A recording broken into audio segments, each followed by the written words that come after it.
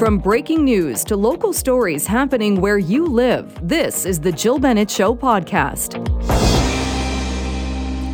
Hello and happy Wednesday. Scott Shantz filling in for Jill Bennett and then here for the rest of the week as well. Thanks so much for being here. Great show lined up today. We're going to find out the latest about what's happening with all of the wildfires and what we're doing to support people affected by wildfires. You may have heard me talking about it with Mike. We're going to talk about the possibility of an NBA team coming back to Vancouver. I'm totally speculating now. I don't want to get anybody's hopes up, but we should have this, right? We're going to get to that after 2 o'clock. And we're going to start the show talking about housing. My guest is a global strategist at MRB Partners. Philip Colmore joins the show. Thank you so much for being here, Philip. I really appreciate your time today. Oh, thank you very much for having me. Now, I need to ask you about this headline that I read on Bloomberg this morning that I think it's like shocking, but also like not surprising, that Canada is likely sitting on the largest housing bubble of all time. Yeah, it's certainly a statement. But backing it up, that Canada does have a dramatic housing bubble. I've been analyzing housing bubbles and bear markets or fallouts in the developed world over the past, much of my career for 20 years, but analyzing the ones that have occurred over 40 years. And Canada does have a pretty significant housing bubble on its hands, probably one of the most dramatic I've seen. We do have house prices to disposable incomes off the chart. And what you really worry about when you're dealing with a housing bubble or housing excesses is a situation where you also have a credit bubble underneath it. So there's a tremendous amount of household sector debt in this country, and it's becoming increasingly difficult to finance it. Okay, let's start here. Can you explain, I'll say even for me, because I understand the terms and I think I have like a loose understanding, a loose knowledge of these type of things, but what is a housing bubble and what is a credit bubble? Okay, yeah, and it's a good point. So house prices naturally go up with incomes, which is natural as people become more affluent. The two drivers of housing is do people have a job? Do they have good incomes? And where are interest rates? Those are the two predominant driving factors. So lower interest rates means you can afford a higher home. We all know you have more income, you can buy a bigger house as well or more expensive home. So there's a natural upward tendency to home prices anyway. So that shouldn't be alarming. Where it becomes alarming is when home prices start to escalate well in advance of income growth.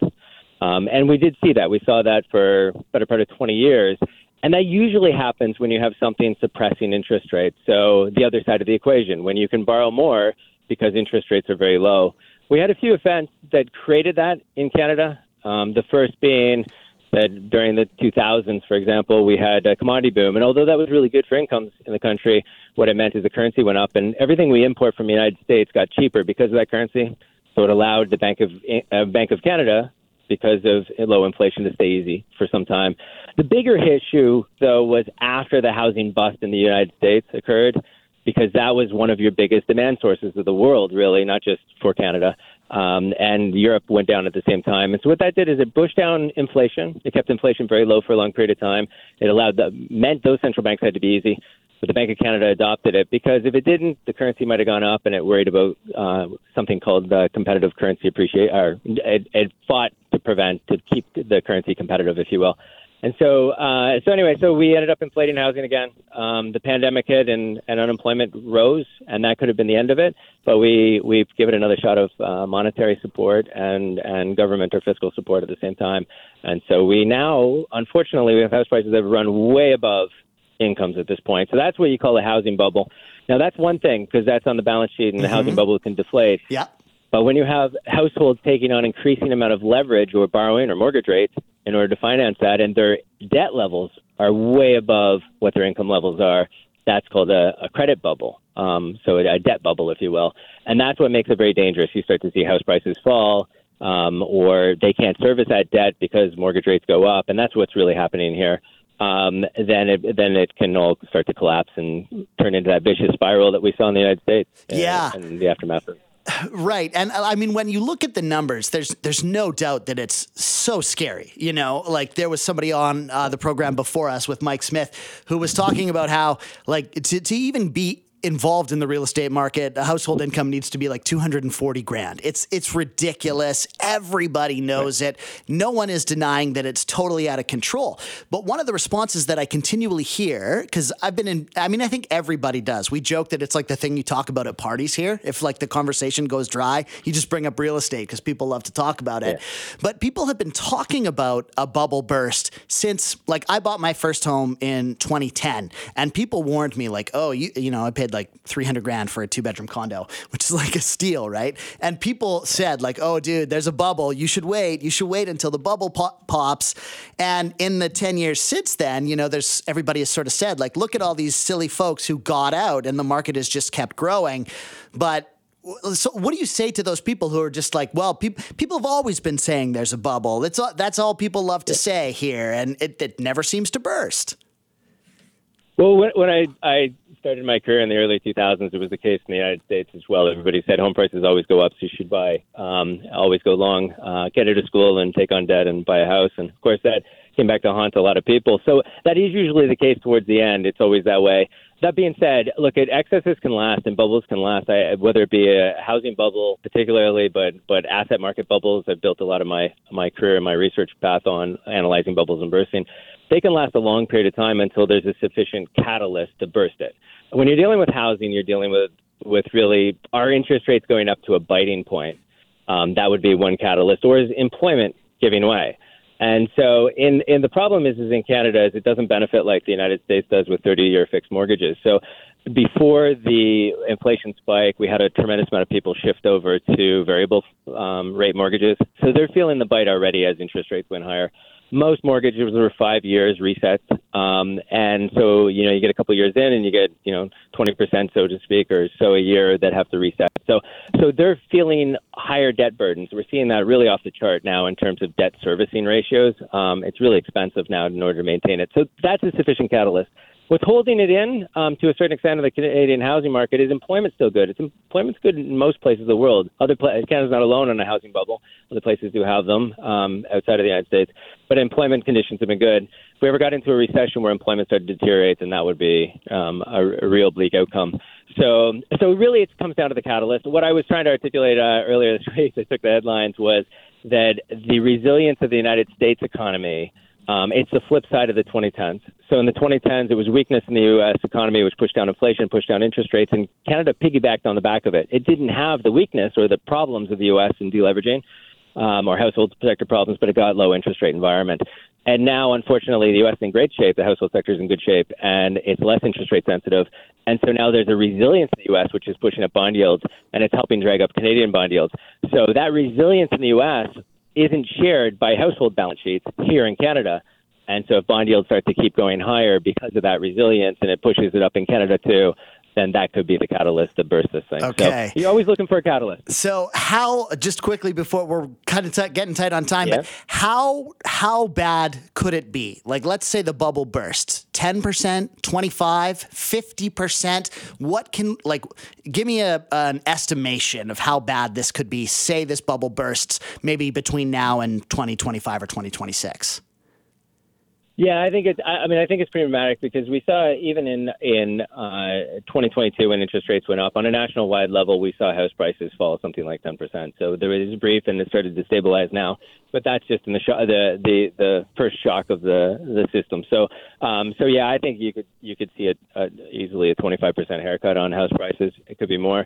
What's gonna offset that is, unlike the United States, when you do have housing bear markets in places, you do get lower interest rates, but in places that aren't holding a world reserve currency, you get a weaker currency. So the currency will probably, Canadian dollar will fall quite sharply in that backdrop. Helps to provide reflation. Of course, if you're Canadian, your purchasing power on a global basis gets hit from that aspect too. So that could be a cushioner. Allow foreigners to buy in. Depends what politics suggest and whether we're willing to allow foreigners to buy into a cheaper market or not. I mean, that's the other debate. Right. Otherwise, you could have a deeper and prolonged fallout. Like there's still demand, right? I mean, there's that. Like we're still seeing houses come on and just get snapped up. At least here in Vancouver, we're seeing that. that. So, unfortunately, I have to let you go, Philip. But man, this is so interesting to me, and also scary, but exciting and nerve-wracking. I mean, there's no question that we need a solution to housing, and that the costs definitely need to come down. So we're going to follow it closely, and hopefully we'll get a chance to talk again. Philip Colmar, Global Strategist at MRB Partners. Thank you so much for your time today. Thank you. Scott Shantz filling in for Jill Bennett. Hope your Wednesday is off to a great start. And we're joined now by Claire Newell with the latest on travel in our country. She is the founder and CEO of Travel Best Bets. Always a great conversation with her. Thanks so much for being here, Claire. Oh, thanks for having me, Scott. And it's great to talk to you on a Wednesday instead of our regular Sunday morning segment. Yeah, it's fun to be able to be here sort of during the day and get to sit in, one of these big chairs that our regular hosts usually fill in on. And we get to talk twice this week, so that's kind of cool. So I'm taken by this story that Flair is going to start training pilots from scratch because, hey, career option, right? It is. There has been a chronic industry-wide pilot shortage, not just here in Canada, but around the world. And I think this is fantastic news. They've announced that they're going to launch a new entry-level pilot training program. They're calling it Flair Airlines Cadet Program. And they're partnering with a company called Genesis Flight College, which is in Collingwood, Ontario. It's a private flight training college.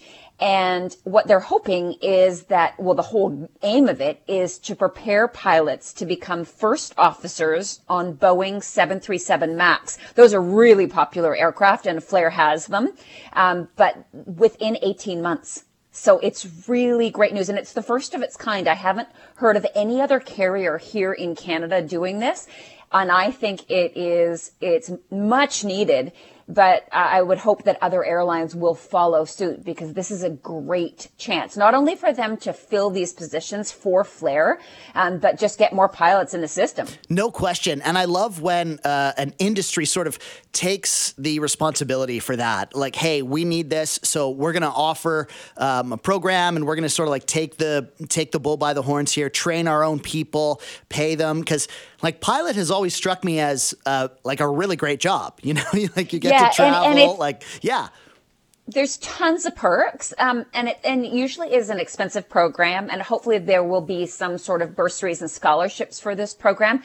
The reality is that the airlines have put together contracts and renewed contracts for their pilots, not just here in Canada, but all over North America, and pilots are paid substantially more than they were pre-pandemic. And so it is a great option, but paying them more is not going to prevent the great need and the sheer lack of pilots that is coming. We're talking about almost tens of thousands of pilots in Canada alone over the next 5 to 10 years. So really critical that we get this in place, and that hopefully Flair isn't the only airline that starts to do this. Yeah, and like you say, really critical that we get more and more and more pilots, because travel is continuing to increase, right? It's not going away. More and more people are going to want to travel.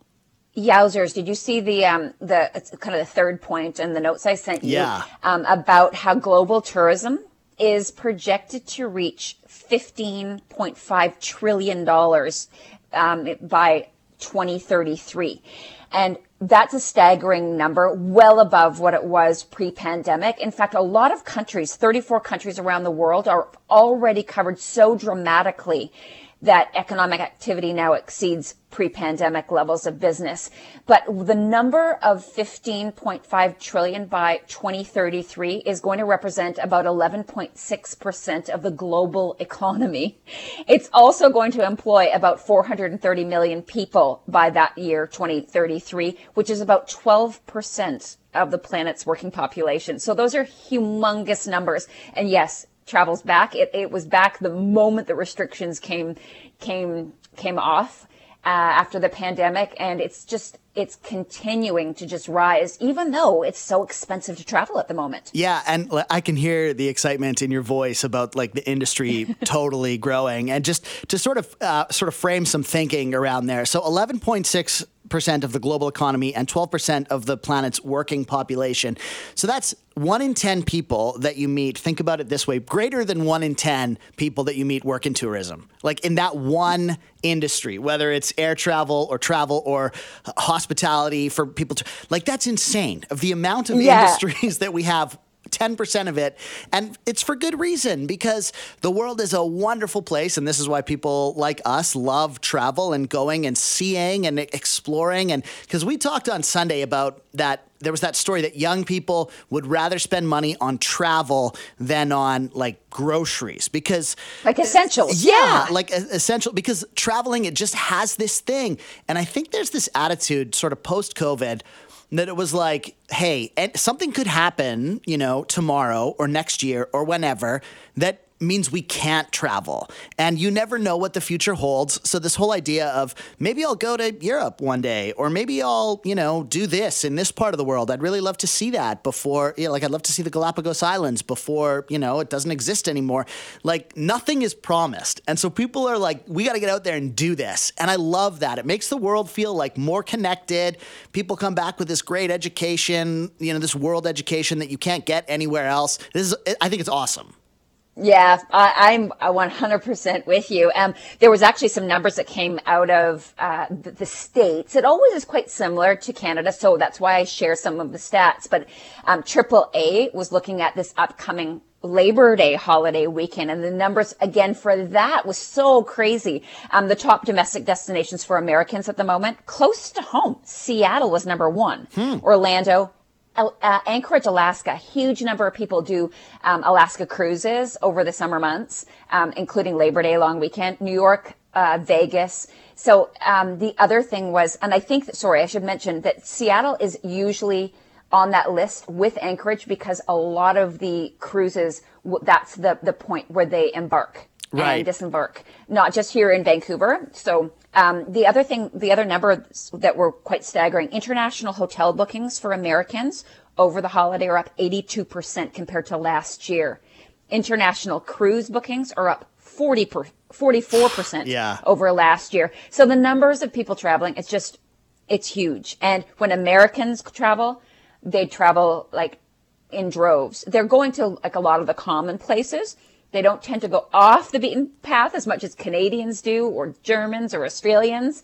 But they make up some big numbers, that's for sure. Yeah. Now, I want to ask you about something, Claire, that we were talking about again on Sunday, and I thought you would be the right person to ask about this, because you and I sort of talked about how there were people flying out of Northwest Territories, and some of the flights ended up being a lot more expensive or perceived to be a lot more expensive than they were because of third-party booking. You remember we were having that sort of conversation? So I talked with the head of the BC Hotel Association earlier this week about sort of similar things happening, or potentially happening, around hotels. So can you kind of speak to that at all? I thought the way that you sort of explained that, how they're not just jacking prices because they know that people are in. There was a lot of that on social media, right? It was like, hey, we're going from Kelowna to Abbotsford, and every hotel is up. The gas prices are up. It's like they're totally taking advantage of this. But that's not what's happening, right? Right. And for those listening who might not understand the context of what we're talking about, is that on social media, when Yellowknife residents were being evacuated, there was very quickly posts on social media saying this is insane. Like the Canadian Airlines are just gouging. But in reality, both of the Canadian Airlines actually put on extra flights. They capped the amount of the cost so that everything was in check. But it does take time. And what people were sharing was often aggregated fares by websites which are not in line with what's offered directly with the airlines. So some of them had multiple stops and wasn't just with one carrier, one Canadian carrier. The nonstop Yellowknife Calgary, for example, is 2 hours, and some of the trips that were shared were 21 hours. I mean, they weren't even, with all sorts of stops and other carriers. So they really have been trying, and they did this with Maui. They're doing this with Kelowna. They're doing this with Yellowknife. When it's safe to fly, smoke is down, they will put on extra flights if needed. Whenever they can, they'll actually change out the aircraft if they have that within their capacity and get more people out on larger aircraft than the one that they maybe had planned. It may have been a much smaller flight. And they switch it out to, like a 737 where it's 169 seats. They'll double the frequency. They did that for Yellowknife on certain days. So, and it's the same with hotels. They often they can't change their policies and things in the system like on a moment's notice. It goes through some layers, but they will do it when they can. And when you first call, you might get no cancellation policy. It's non-refundable, non-transferable, non-changeable. But within maybe just a couple of hours, they will put their policies up to date on their website. And then you will see more relaxed options for people to change without fees and all of that. It just takes time. And it's not just for airlines. Like I say, it's for hotels. Even in Hawaii, it was VRBO and Airbnb relaxed their policies, which they're not known to do. So they will come to the table in most cases. Yeah, and like this whole idea that companies in an emergency or in a tragedy try to, boost prices. That's that's not what's happening, despite what you might see on social media. So I thought the way that you explained it was great, and I was glad to sort of hear that, even just in the context of a local story. There's another story that's kind of gone viral. I saw it on Reddit this morning that I wanted to ask you about, because this is my greatest fear. You might have seen this. The TikTok video has like 2.3 million views about some people who flew United and got stuck in the plane. The plane had left the gate but didn't take off, and they were stuck for 7 hours on the plane with no food and no water. And then they go back to the gate and let a bunch of people off, but they thought they would take off. So it was like, you can stay on the plane if the plane is going to take off. And they taxied back out onto the runway and sat there for another hour and ended up losing a day. And this is like my greatest nightmare, is being stuck on a plane that is stuck on the ground. Yeah, I didn't see that one. I often see these. I'm not sure what the context was of the delay, whether it was mechanical on the aircraft or whether it was weather related. Obviously, you don't want to go if it's weather related and there's some sort of situation. And that flight, I'm not sure where it was going. I mean, there's been some inclement weather down the Pacific coast in the Baja, and if it was going in that area, you wouldn't have wanted to land. It was going to Rome, this one. Okay. Well, hopefully there'll be some sort of compensation, because that shouldn't happen. That's why we have the passenger bill of rights, both here in Canada and in the U.S. That's what I'm wondering. Like, there is a law that you can't be kept on a plane for a certain number of hours without food, and like, is there, or what happens in those scenarios? Well, here in Canada, we had that type of situation over winter, which was really awful. There were people on the aircraft for way too long because of snow and not being able to have it cleared. Normally the airlines and the airports involved will decide what occurred and how to solve it. But there is a rule here in Canada that you can't do that. There has to be food and water. They won't leave you on the tarmac for any longer than X number of hours before you go back to the gate and get off. But I would guess there'll be some sort of compensation for these people. 7 hours and then going back to the gate and then another hour on the tarmac. It just sounds hellish. Yeah, absolutely. Am I allowed to say that? Oh, you definitely. Okay. Definitely. And like, I have young kids. I know you have kids. Like, it's like, oh my gosh, I would, you have these ideas. It's like, I just couldn't take it. I'm claustrophobic. It's like, this is my worst nightmare. Yeah. So, yeah. I'm lucky that I've never been super duper delayed like that, but gosh, that seems scary. Okay. So on Sunday, we were talking about maybe a quick trip to Vegas. Where else? Like, let's talk local or, cheap. Where, if people are looking for a quick getaway end of summer or maybe before Christmas, where should we go? Well, I have two deals. One of them that I think is just incredible for the itinerary. I've told everyone I know who's close to me, if you want to do this, it's a 10-night British Isles cruise that visits England, Scotland, and Ireland on October the 13th. Now, I actually choose to go late September, early October when I go to Europe, and I'm actually going to Ireland at the tail end of September. So I will this is the kind of time of the year that I like to go. It has a fantastic itinerary. The 10-night cruise round trip London, which is nice. You can go in and out on the nonstop.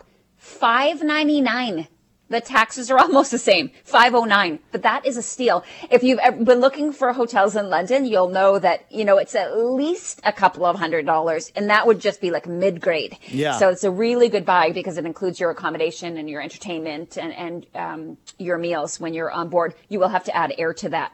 The other one that I think is really early for this to go on sale is the Riviera Maya for a swanky hotel. This is leaving January the 8th to March 7th, and it includes the airfare and 7 nights in a 4.5-star beachfront all-inclusive resort for $14.99, the tax of $401.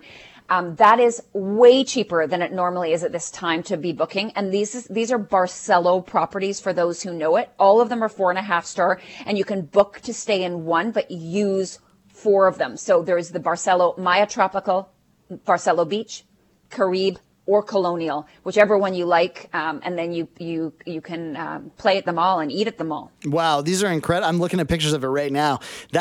Both of those seem really, really cheap. And so you can find those on your website, Travel Best Bets.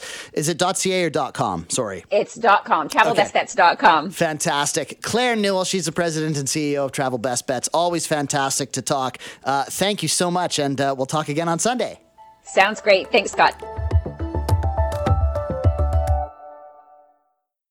Good afternoon. Scott Shantz filling in for Jill Bennett. And do you feel like there is something in the air around social media? A lot of people talk about how bad it is and all of the negative things that it has done for our community, or maybe for our children's community, and for our brains and the way that our society functions and stuff. Like we doom scroll, and there's like online bullying and, misinformation. So many things wrapped up in this idea of social media and the damage that it can do.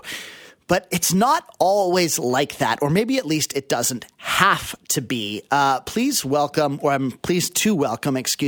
my guest, Shelley Craig. She is a professor from the University of Toronto and works in social work and all sorts of things. And she works with gender minority youth and talks in a much more positive way about social media. Is that right, Shelley? You seem to have a much more positive spin on this stuff, don't you?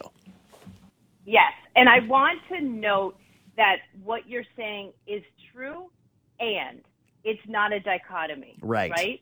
So both can, in fact, exist. There is a reason we are all on many of us are on social media, and there is a reason that adolescents are also on social media, and queer adolescents specifically, right?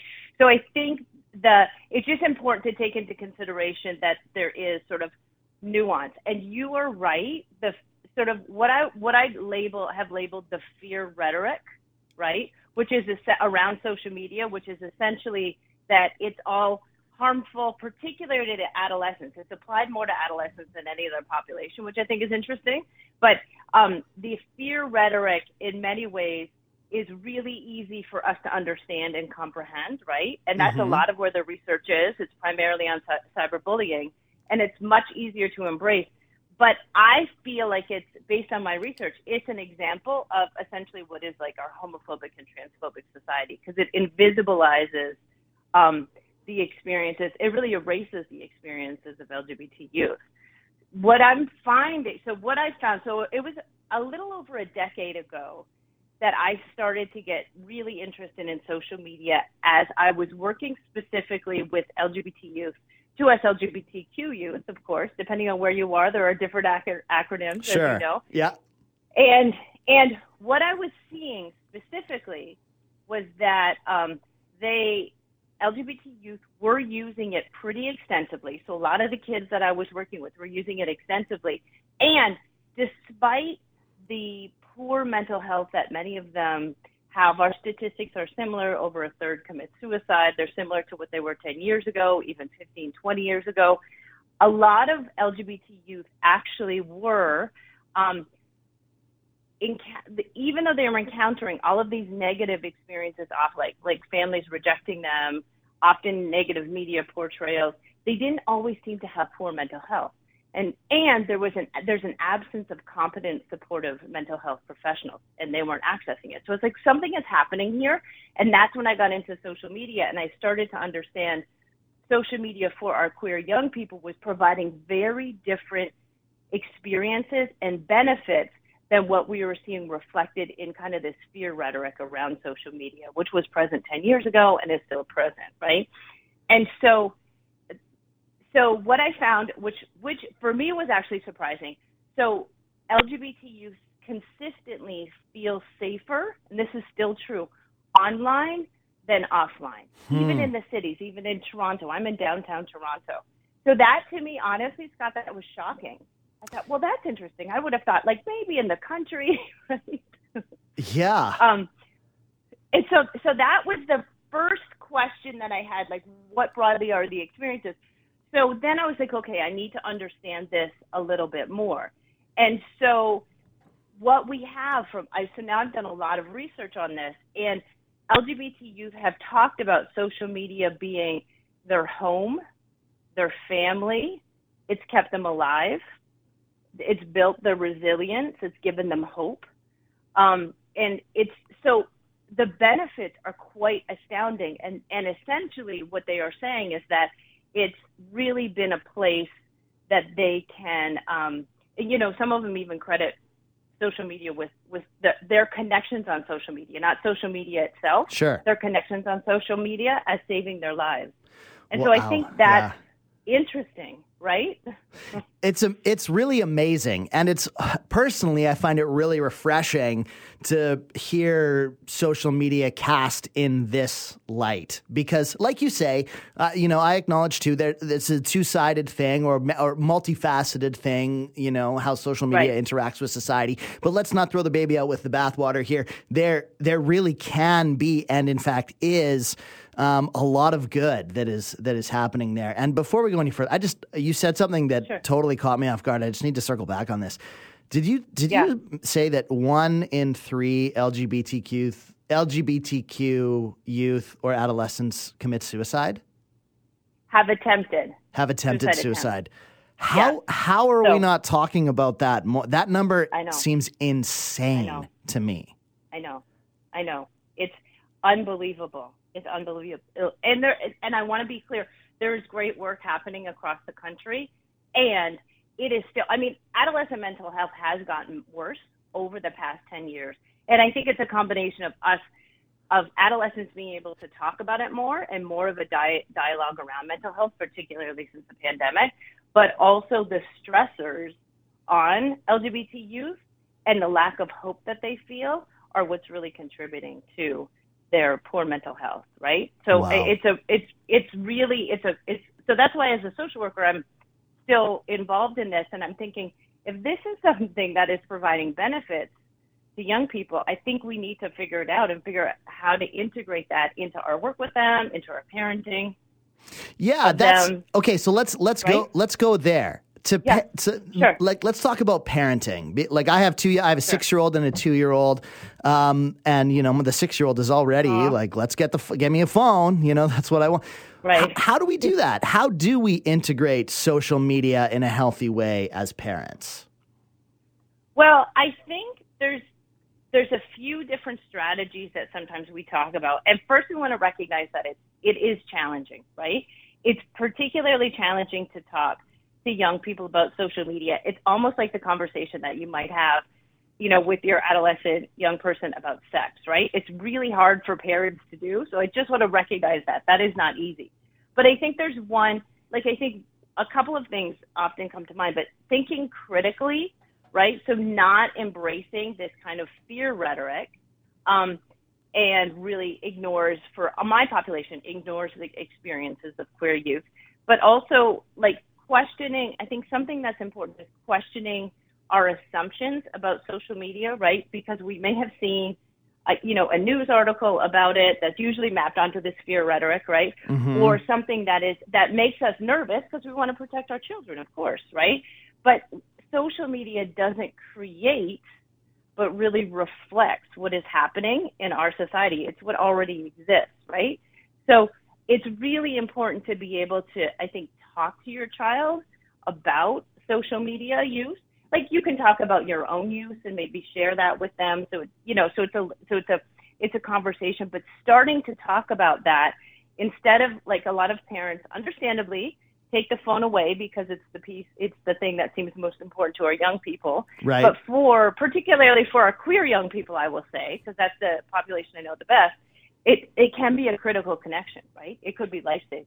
So Wow. we don't necessarily want to do that. Can we be curious and really talk to our child or a young person about, okay, tell me what's interesting to you about this?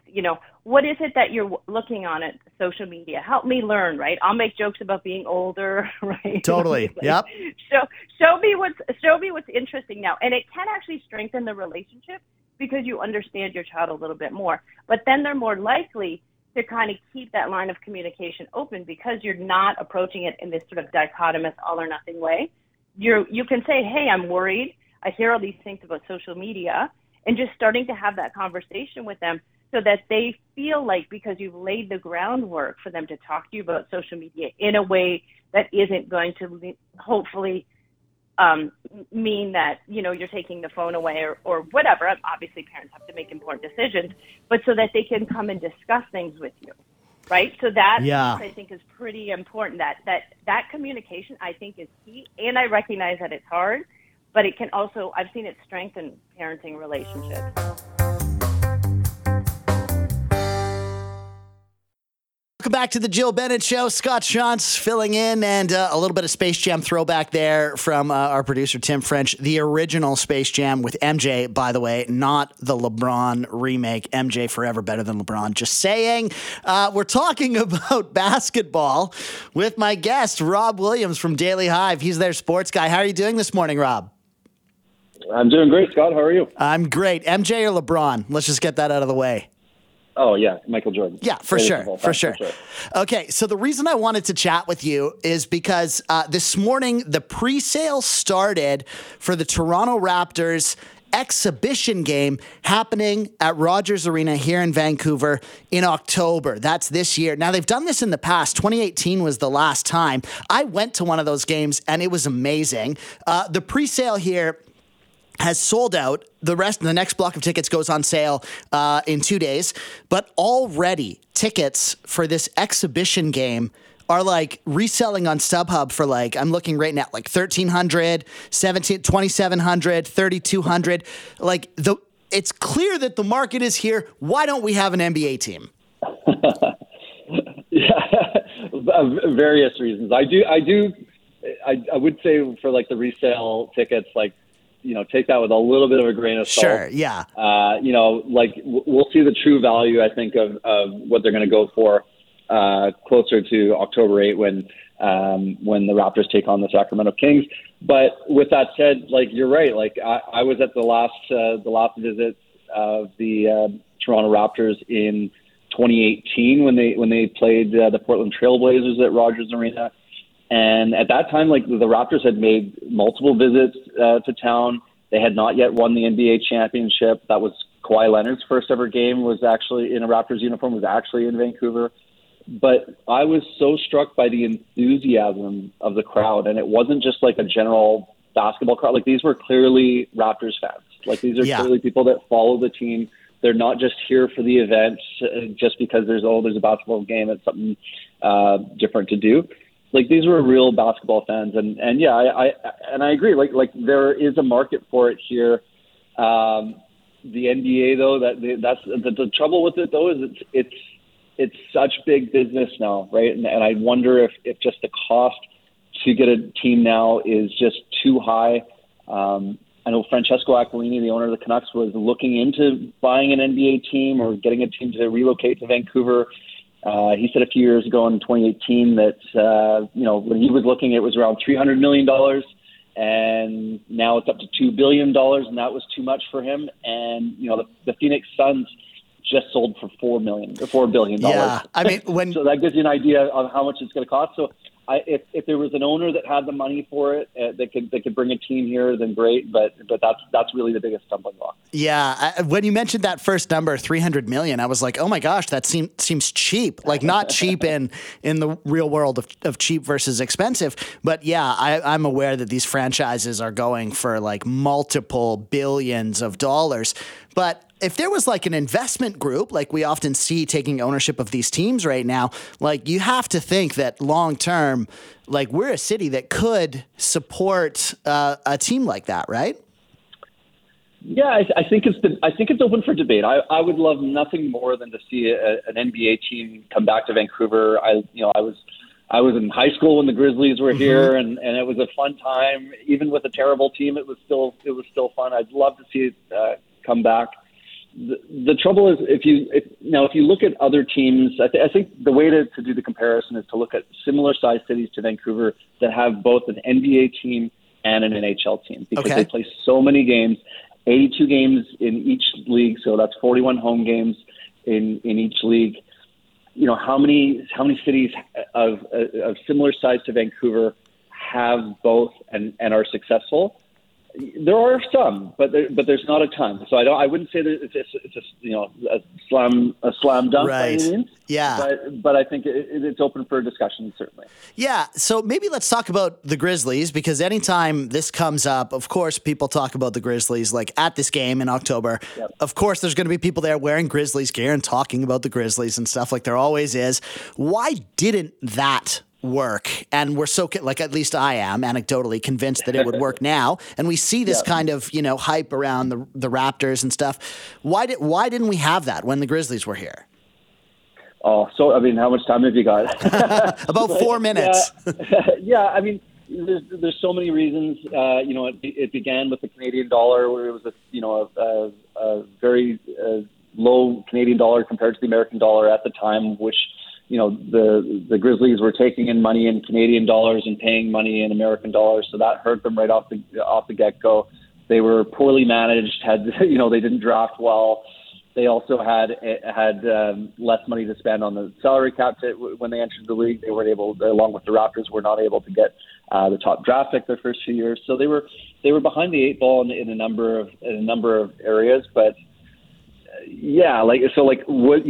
with that experience behind them, if you had a team that was managed well, there certainly would be a honeymoon period where people would come out and support, a new NBA team in Vancouver. So I think it would be. I would love to see it. Wouldn't you love to see it? I mean, there's so much money in Vancouver now too, and Vancouver's grown since then. So I think there's certainly arguments to be made, in favor of Vancouver getting another shot at the NBA. And with that being said, like whenever the discussion of expansion teams comes up, like Vancouver, they're not at the top of the list like Seattle and Las Vegas, but they were kind of in the mix with about 5 other cities that kind of get talked about as a potential NBA land. Yeah. And I think that it's like another exciting thing. It's cool to see, like when the game that I went to was against Golden State, and I saw Steph Curry. I'm like, this is so cool. And I think that there's more appetite for it now than there certainly was. But okay, so just while we have a couple minutes left, you mentioned Seattle, who recently got an NHL team. They're bigger than Vancouver. When they had the Sonics, everybody here was a fan of the Sonic. If you weren't a Grizzlies fan, at the time, what are the chances that we'll get some, at least some, a lot of people go down there for NFL games to watch a major league game. What are the chances that we'll be going down there to watch an NBA game if we're not going to get a team here? Oh yeah. I mean, I think it'll be really interesting to see what, if and when. I think it's probably more a matter of when, not if, Seattle gets an NBA team back.